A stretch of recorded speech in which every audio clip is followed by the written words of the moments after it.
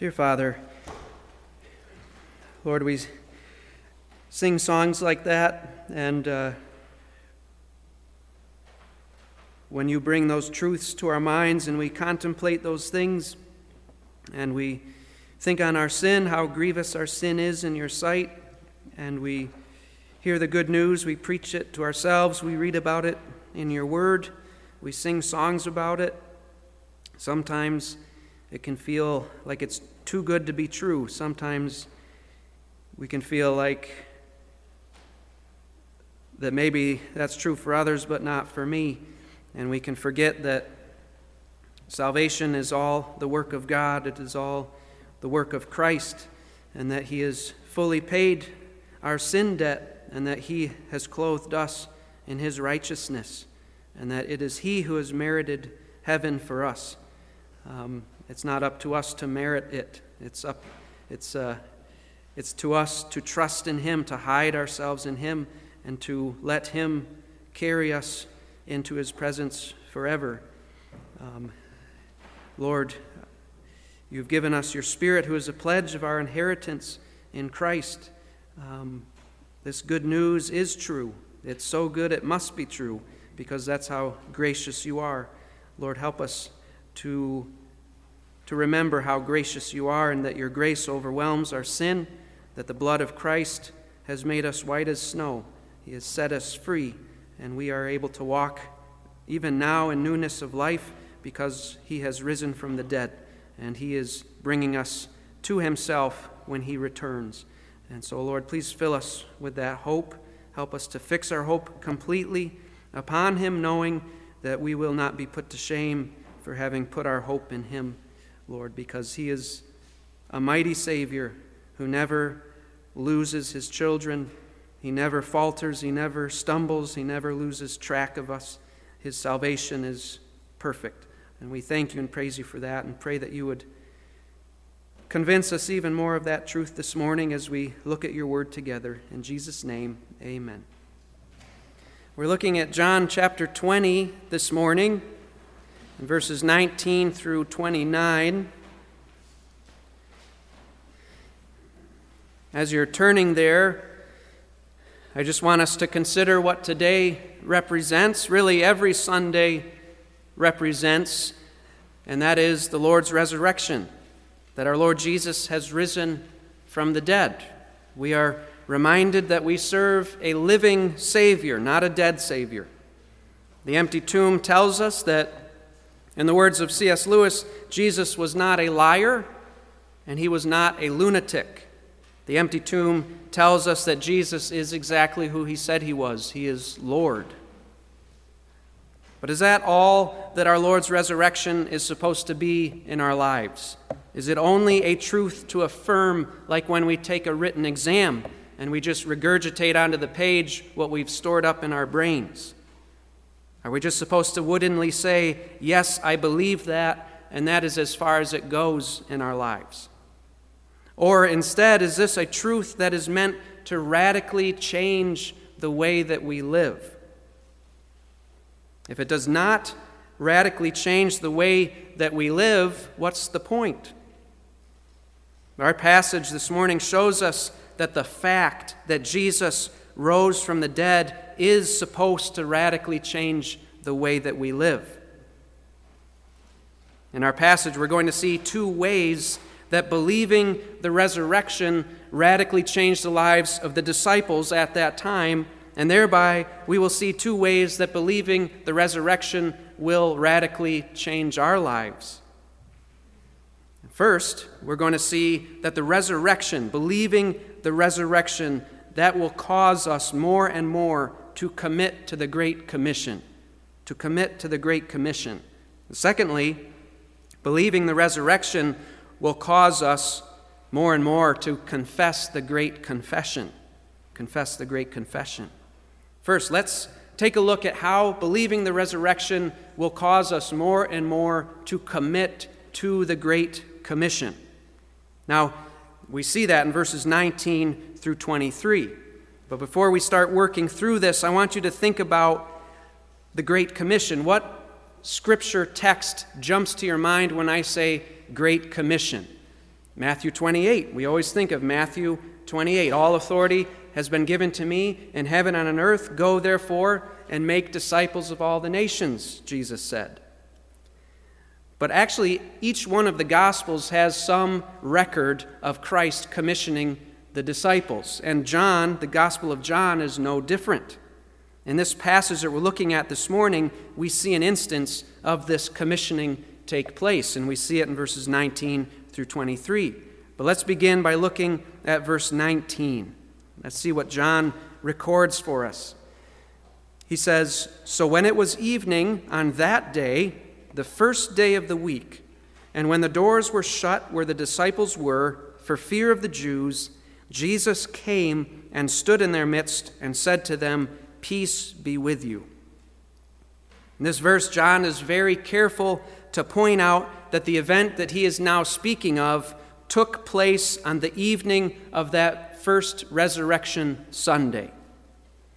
Now, by this time, Jesus has already appeared to the group of ladies that went in the early morning to the tomb, and when they found it empty, at the instruction of the angels, they were rushing back to tell the disciples, and Jesus met them on the way. You see that in Matthew 28, 1 through 10. He's already appeared to Mary Magdalene, who had come back to the tomb alone after Peter and John had left, and Jesus appeared to her. See that in our chapter, actually, verses 11 through 18. He's already appeared to Peter while he was alone. We saw that in Luke 24. And he has already appeared to the two disciples who were on the road to Emmaus. We also saw that in Luke 24. And then, according to Luke 24, verse 36, those two disciples, when they encountered the risen Christ, they left that same day, that same evening, and went back to Jerusalem. And we're told that they made it back by the time Jesus appeared a fourth time to all the disciples in that room together. So this account of verses 19 through 23 is really the fifth appearance of Jesus on that same day. The fifth appearance of Jesus. He's really been getting all over the place that day. And here in this verse, we find the disciples huddled together in that one place with the doors shut for fear of the Jews. But despite the shut doors, Jesus miraculously comes and he stands in their midst. We're not told how he did this, and it's probably not all that fruitful to speculate about it. We're simply shown in this passage that Jesus' appearance is miraculous. The doors were shut, and somehow he still comes in and appears to them. And what are the first words out of his mouth in this verse? He says, "Peace be with you. Peace be with you." That was actually a standard greeting at the time. It's sort of like when we say goodbye to someone, we say, "Be well." And when we say that, we're simply expressing a desire for that person to experience a degree of prosperity in their lives, but we don't actually have any power to cause them to experience that. It's just a wish. But now, when Jesus says it, when Jesus says this kind of greeting, it is filled to overflowing with significance because Jesus actually has the power to bring about the peace and the well-being that he is desiring for his people. He says it as one who can actually bring it about. And then we come to verse 20. So he says, "Peace be with you." Verse 20, "And when he said this, he showed them both his hands and his side." The disciples then rejoiced when they saw the Lord. So Jesus, proving that he actually could bring about that peace in their lives, he shows them the wounds in his hands and the wound in his side. The very wounds by which he purchased their peace. And he showed them his wounds because he wanted to assure them that they were not seeing a ghost. I want you to turn back to Luke 24 because Luke actually gives a more in-depth account of this incident. Luke 24 and verse 36. So at this time in Luke's narrative, the two disciples who were coming back from Emmaus, they've returned. So they're there with the other disciples. And they're recounting what they had seen when they were walking with Jesus on the road to Emmaus. Verse 36, while they were telling these things, he himself stood in their midst and said to them, "Peace be to you." But they were startled and frightened and thought that they were seeing a spirit. And he said to them, "Why are you troubled? And why do doubts arise in your hearts? See my hands and my feet, that it is I myself. Touch me and see, for a spirit does not have flesh and bones as you see that I have." And when he had said this, he showed them his hands and his feet. While they still could not believe it because of their joy and amazement, he said to them, "Have you anything here to eat?" They gave him a piece of a broiled fish, and he took it and ate it before them.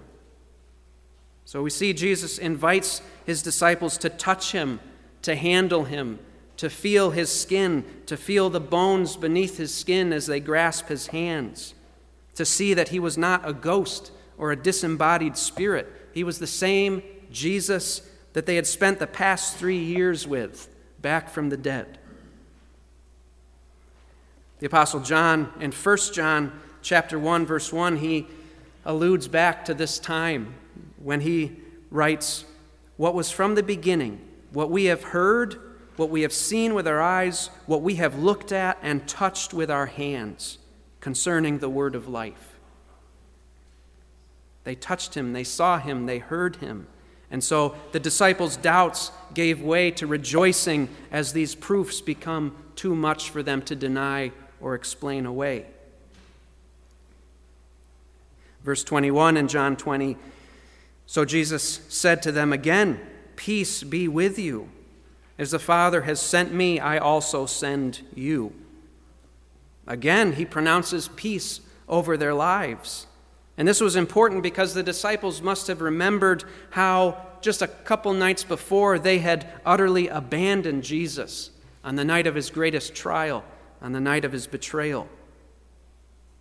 They may have been expecting wrath from Jesus, but instead he brings them peace. They might have thought that Jesus would have no use for cowards like them. But Jesus banishes all of those thoughts away when he pronounces his peace over them. And instead of decommissioning them out of his service, he commissions them into his service. He says, "As the Father has sent me, I also send you." Notice he says, "As the Father has sent me." Has sent me. The verb there, sent, it's in the perfect tense. That's why it says has sent. And usually when an author decides to use the perfect tense, it's because he wants to convey that an act has been completed in the past, but the results of that act are continuing on into the present. And so when Jesus says, "The Father has sent me," he's communicating that he was sent in the past, but the Father's sending of him has continuing results. His sending of the Son will continue to bear fruit. Now, how does what Jesus came to accomplish still bear fruit? It bears fruit through him sending his disciples. One commentator said it like this: Christ's disciples do not take over Jesus' mission. Rather, his mission continues and is effective in their ministry. He's saying that they are his instruments through which he will continue to accomplish his mission of bringing all the ones that God has given him into the fold. If you turn back for a second to John 14, you will see this very thing being played out as Jesus is teaching his disciples. John chapter 14 and verse 12. He says to them, "Truly, truly, I say to you, he who believes in me, the works that I do, he will do also. And greater works than these he will do, because I go to the Father. Whatever you ask in my name, that will I do, so that the Father may be glorified in the Son. If you ask me anything in my name, I will do it." So you see, Christ is still the one doing it. He's doing it through his disciples. So the mission that he's sending them on is his mission. It's his mission. It's his accomplishing of these things. Now, what was Jesus sending the disciples to do?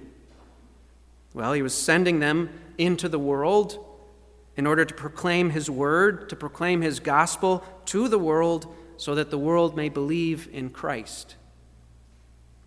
And it's interesting, if you look at verse 31 of John 20, we find that the Apostle John, even in his old age, is continuing to fulfill this mission that Christ commissioned him to fulfill. He says, "But these have been written," speaking of what he's written in this gospel, "so that you may believe that Jesus is the Christ, the Son of God, and that believing you may have life in his name." Now, most Bible-believing scholars believe that John wrote his gospel when he was advanced in age, probably between the dates of 70 and 100 AD, decades after the actual events took place. And so we find that the Apostle John didn't ever think that the Lord gave provision for him to ever retire from this mission. He was to do this till the day he died. And it's the same for us. When Jesus commissioned his disciples, we might think that's a poor choice. Because what did they just do? What did they just demonstrate about themselves that evening of Good Friday when they abandoned him? So what is the confidence that he's giving them, or that we can have looking back on their lives, to think that they're going to behave any differently from how they behaved that Good Friday evening? Well, verse 22, we find that Jesus supplies them with what they need to accomplish this overwhelming task. He says, verse 22, "And when he had said this," when he had said, "As the Father has sent me, I also send you," when he had said this, he breathed on them and said to them, "Receive the Holy Spirit." Receive the Holy Spirit. By doing this, breathing, by saying this, receive the Holy Spirit, Jesus is performing a symbolic and a prophetic act. He is pointing ahead to the day of Pentecost, when he, along with the Father, would personally equip the disciples with the Holy Spirit to enable them to do the very thing he's sending them to do. And we see this play out when we get to Acts chapter 1 and 2, when they're all together and the Spirit is poured out upon them. They are equipped. They receive the Holy Spirit. And the moment they do that, what do they go out and do? They begin proclaiming the gospel, speaking of the mighty works of God. The Spirit equipped them to stand boldly and to proclaim Christ to the lost. So that's the great confidence that he's giving these disciples, that he's going to send the Comforter, the Helper, to carry them and enable them to do what he's sending them to do. But that's not the only assurance he gives them. He speaks one more comforting word to them in verse 23. He says, "If you forgive the sins of any, their sins have been forgiven them. If you retain the sins of any, they have been retained."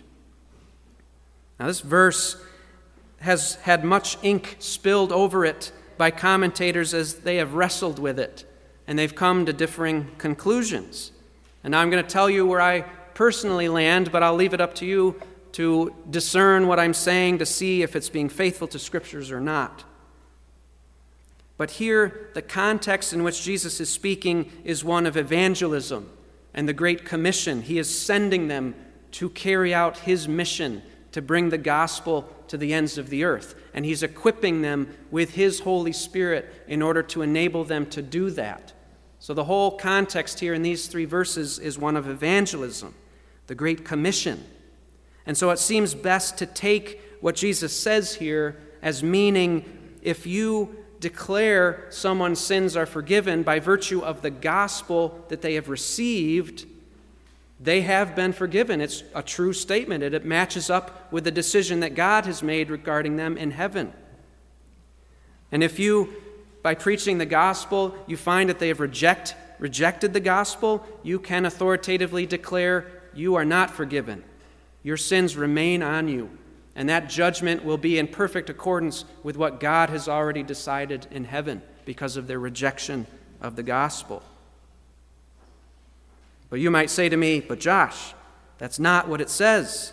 It doesn't say if you declare that someone's sins are forgiven, they are forgiven.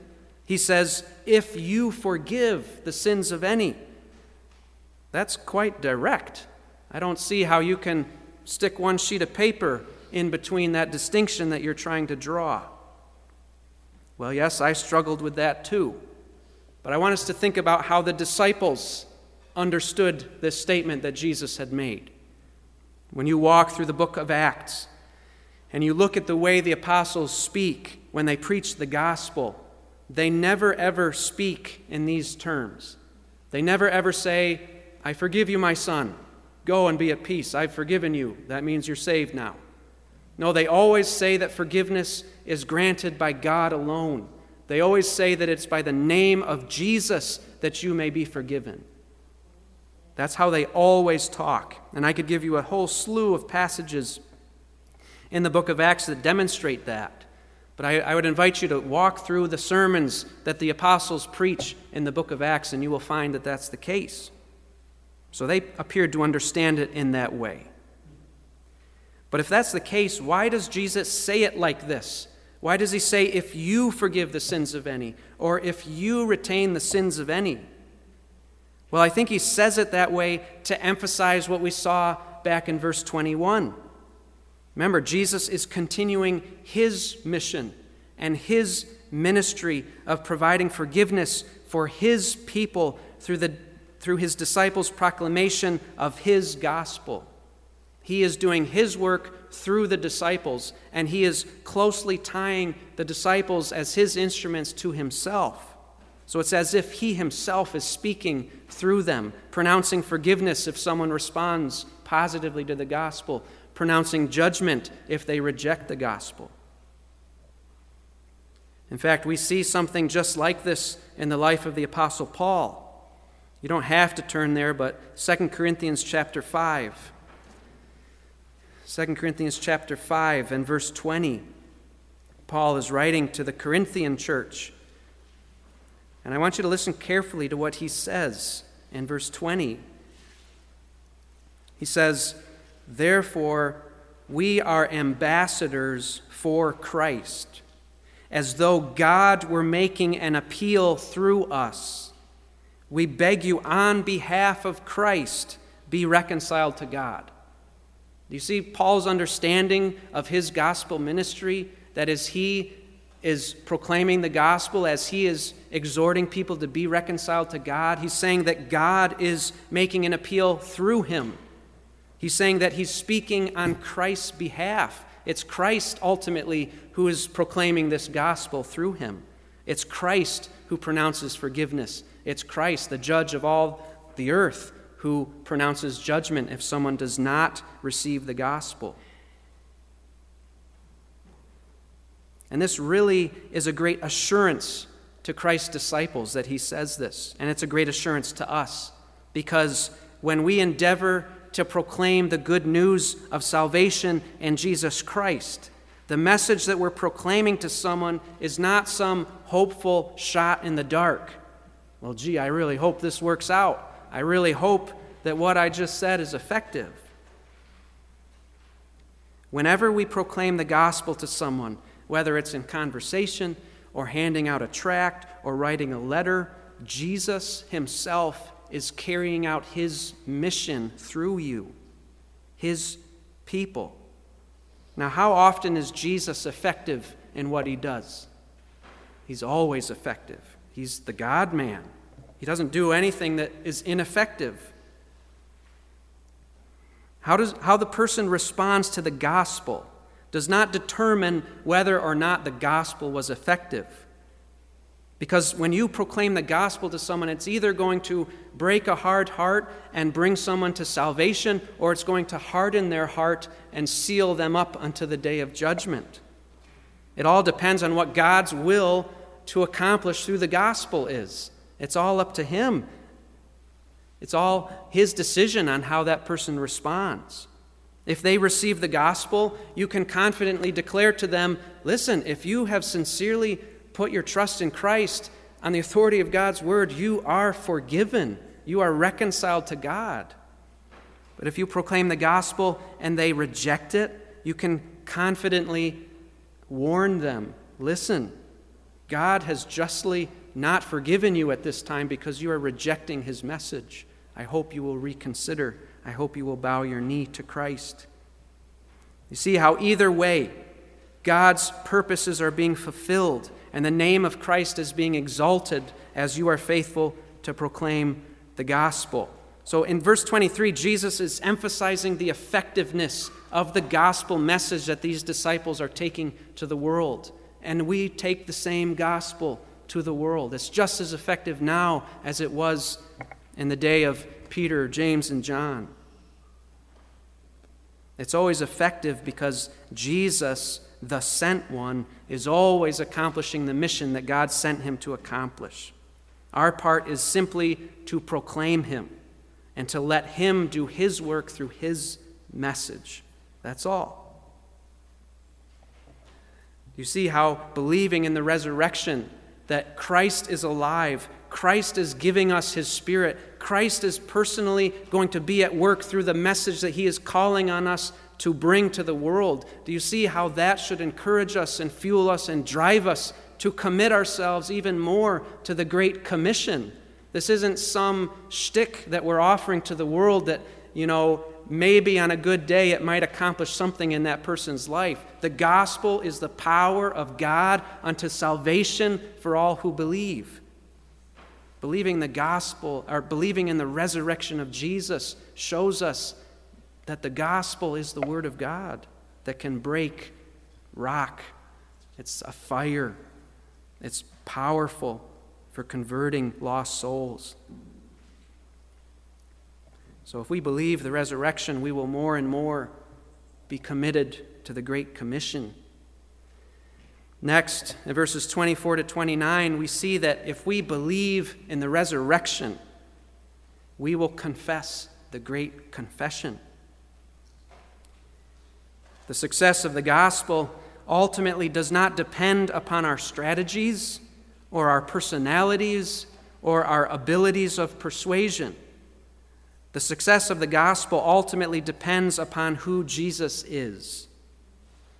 And in verses 24 through 29, we see one of the clearest confessions of who Jesus is in the whole Bible. In verse 24, Thomas comes on the scene, says, "But Thomas, one of the 12, called Didymus, was not with them when Jesus came." He was not there that Sunday evening when Jesus came. Talk about missing out. Now, John has already introduced us in his gospel to Thomas. For example, we hear from him in chapter 11, where we're told that Jesus' friend Lazarus has died, and Jesus is planning on going to visit the family of Lazarus, who were living near Jerusalem. And the fact that it was near Jerusalem where he was planning to go made the disciples think, that's a very bad idea.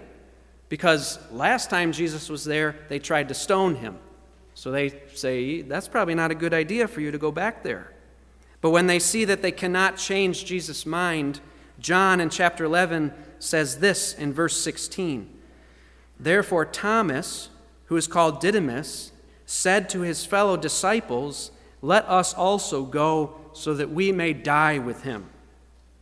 Thomas already concludes how this is going to turn out. Let us also go so that we may die with him. Later on, when the disciples are celebrating Passover with Jesus in the upper room on the night when he was going to be betrayed, we see Thomas speak up again when Jesus tells the disciples that he's going away. He's leaving them. We see it in chapter 14, verses 4 through 5. Chapter 14, verse 4, Jesus, after saying that he's leaving, he says, "And you know the way where I am going." Verse 5, Thomas said to him, "Lord, we do not know where you are going. How do we know the way?" So these are the two statements we get from Thomas. John has introduced him to us. Now, if these statements are representative of the kind of personality Thomas had, how does he strike you? He's not exactly a bubbly, bouncing off the walls kind of guy. He's more like the stuffed donkey Eeyore from Winnie the Pooh. He's quite different from, say, Peter. Peter, who was in Jesus' inner circle and seemed to be upbeat, take charge, stick his foot in his mouth kind of guy. Very different from Thomas. But Thomas loved Jesus just as much as Peter did. He expressed a willingness to die with Jesus, just like Peter did. And just like Peter, Thomas was distraught when Jesus said he was leaving them. You can imagine the panic in his voice when he said, "Lord, we don't know where you're going. How do we know the way?" He might have been the type of guy who tried not to ever get his hopes up too high because he never knew when the other shoe would drop. But with Jesus, Thomas had gotten his hopes up. He had fixed his hope so completely on the Lord Jesus that when he saw Jesus get crucified, it must have absolutely destroyed him. And he may have committed to never get his hopes up ever again, to never again leave himself vulnerable to that kind of devastation. And so we read what we read in verse 25. So the other disciples were saying to him, "We have seen the Lord." But he said to them, "Unless I see in his hands the imprint of the nails, and put my finger into the place of the nails, and put my hand into his side, I will not believe." Thomas's heart has gotten hard in his grief, even harder than the other disciples. Now, it's true that when the ladies first came to the disciples after meeting Jesus on the road, and they said to the disciples, "The Lord is risen," it's true that all of them refused to believe what the ladies said. So they all had hard hearts to some degree. But when Jesus appears to Peter alone, and then Peter shares with them that Jesus has appeared to him, that appeared to push them over the edge. That appeared to be enough for them. Remember Luke 24, they said, "The Lord has really risen and appeared to Simon." You see how they have begun to accept that this has really happened on the testimony of the ladies and on the testimony of Peter. But do you see how much harder Thomas's heart is? Thomas now has the testimony of the ladies and Mary Magdalene. He has the testimony of Peter. He has the testimony of those two disciples who were on the road to Emmaus. And now he even has the testimony of all the rest of the apostles who've seen the risen Lord for themselves. He has far more eyewitness testimony than any of the other disciples had, and yet he still refuses to believe. He won't even entertain the idea that this has happened. Verse 26, after 8 days, his disciples were again inside, and Thomas with them. Jesus came, the doors having been shut, and stood in their midst and said, "Peace be with you." After 8 days. So Thomas has continued in this state for a whole week. What a rough week that must have been for him. And then the next Sunday after that Resurrection Sunday rolls around. And there the disciples are again, all together, once again with the doors shut. And Jesus comes again and pronounces peace upon them again. I want you to listen to what Jesus says to Thomas in verse 27. He says, "Then he said to Thomas, 'Reach here with your finger and see my hands, and reach here your hand and put it into my side. And do not be unbelieving, but believing.'" Do you notice how Jesus commands Thomas to do every single one of the things that Thomas had unbelievingly demanded be done before he would believe? Even though Jesus had not been physically present when Thomas made those demands, it was clear Jesus knew exactly what Thomas had said. No imposter could have known what Thomas had said, only Jesus. No imposter would have gaping holes in his body that Thomas could stick his fingers and his hand into, only Jesus. No apparition could be handled in that way. And then Jesus commands him to no longer be unbelieving, but believing. And then we come to verse 28, where Thomas answered and said to him, "My Lord and my God." Unbelieving Thomas, overwhelmed by the appearance of his beloved Lord back from the dead, bursts forth with the greatest confession of faith that we find anywhere in the whole Bible. "My Lord and my God," he says. There wasn't a devout Jew on the planet who would ever dare utter a statement like that, calling a man his God. But Thomas sees clearly, by virtue of Jesus' resurrection, that Jesus is his Lord and he is his God. He sees clearly that all of his hope that he had fixed upon the person of Jesus had not been misplaced after all. Thomas experienced the same thing that King David experienced when he wrote Psalm 25. Listen to the first 3 verses of that psalm. Verses 1 through 3. David says, "To you, O Lord, I lift up my soul. O my God, in you I trust. Do not let me be ashamed. Do not let my enemies exult over me. Indeed, none of those who wait for you will be ashamed. Those who deal treacherously without cause will be ashamed." Thomas had thought he'd been put to shame for putting so much hope in Jesus, but the resurrection showed him that he was right to put all of his hope in Jesus. Verse 29, Jesus said to him, "Because you have seen me, have you believed? Blessed are they who did not see and yet believed."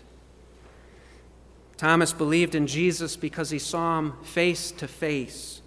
What a blessed experience that must have been to Thomas, to see Jesus, to have his faith strengthened and vindicated in that way, to see him face to face. We can sometimes, when we consider that, when we consider these historical truths that have happened to the disciples, we can feel left out, like Thomas must have initially felt left out, because we've not seen the risen Jesus with our own eyes. We've not heard him with our own ears. We've not handled him with our own hands. But here in verse 29, Jesus assures us that we are actually blessed. We are happily at peace with God if we believe in him without seeing him. You see, Thomas should have believed without seeing. He should have believed because the Scriptures and Jesus himself had testified beforehand to him that he would rise from the dead. That should have been enough. God's word should have been enough for him. And we have those same Scriptures in our hands this morning. And Jesus himself, through his word, has testified to us that he is alive. We have all the proof that we need in our very hands this morning that Jesus is alive. We believe this because God's inerrant, all-sufficient, and infallible word tells us that our Lord is alive. And as we've sung, the day is coming when Jesus will return. And on that day, our faith will turn to sight, and the hope that we have placed on Jesus will be vindicated when we see him with our own eyes, when we hear him with our own ears, and we touch him with our own hands, putting our fingers into the nail prints and our hands into his side, feeling the wounds that have purchased our everlasting peace. Our risen Lord has commissioned us, so let us proclaim him to our world until we see him face to face. Do you believe this? I pray that you do. Let's pray.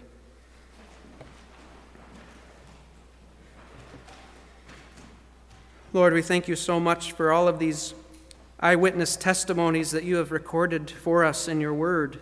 We thank you for all the prophecies in your word that speak of the Messiah, and we see how he fulfilled everything right down to the last detail.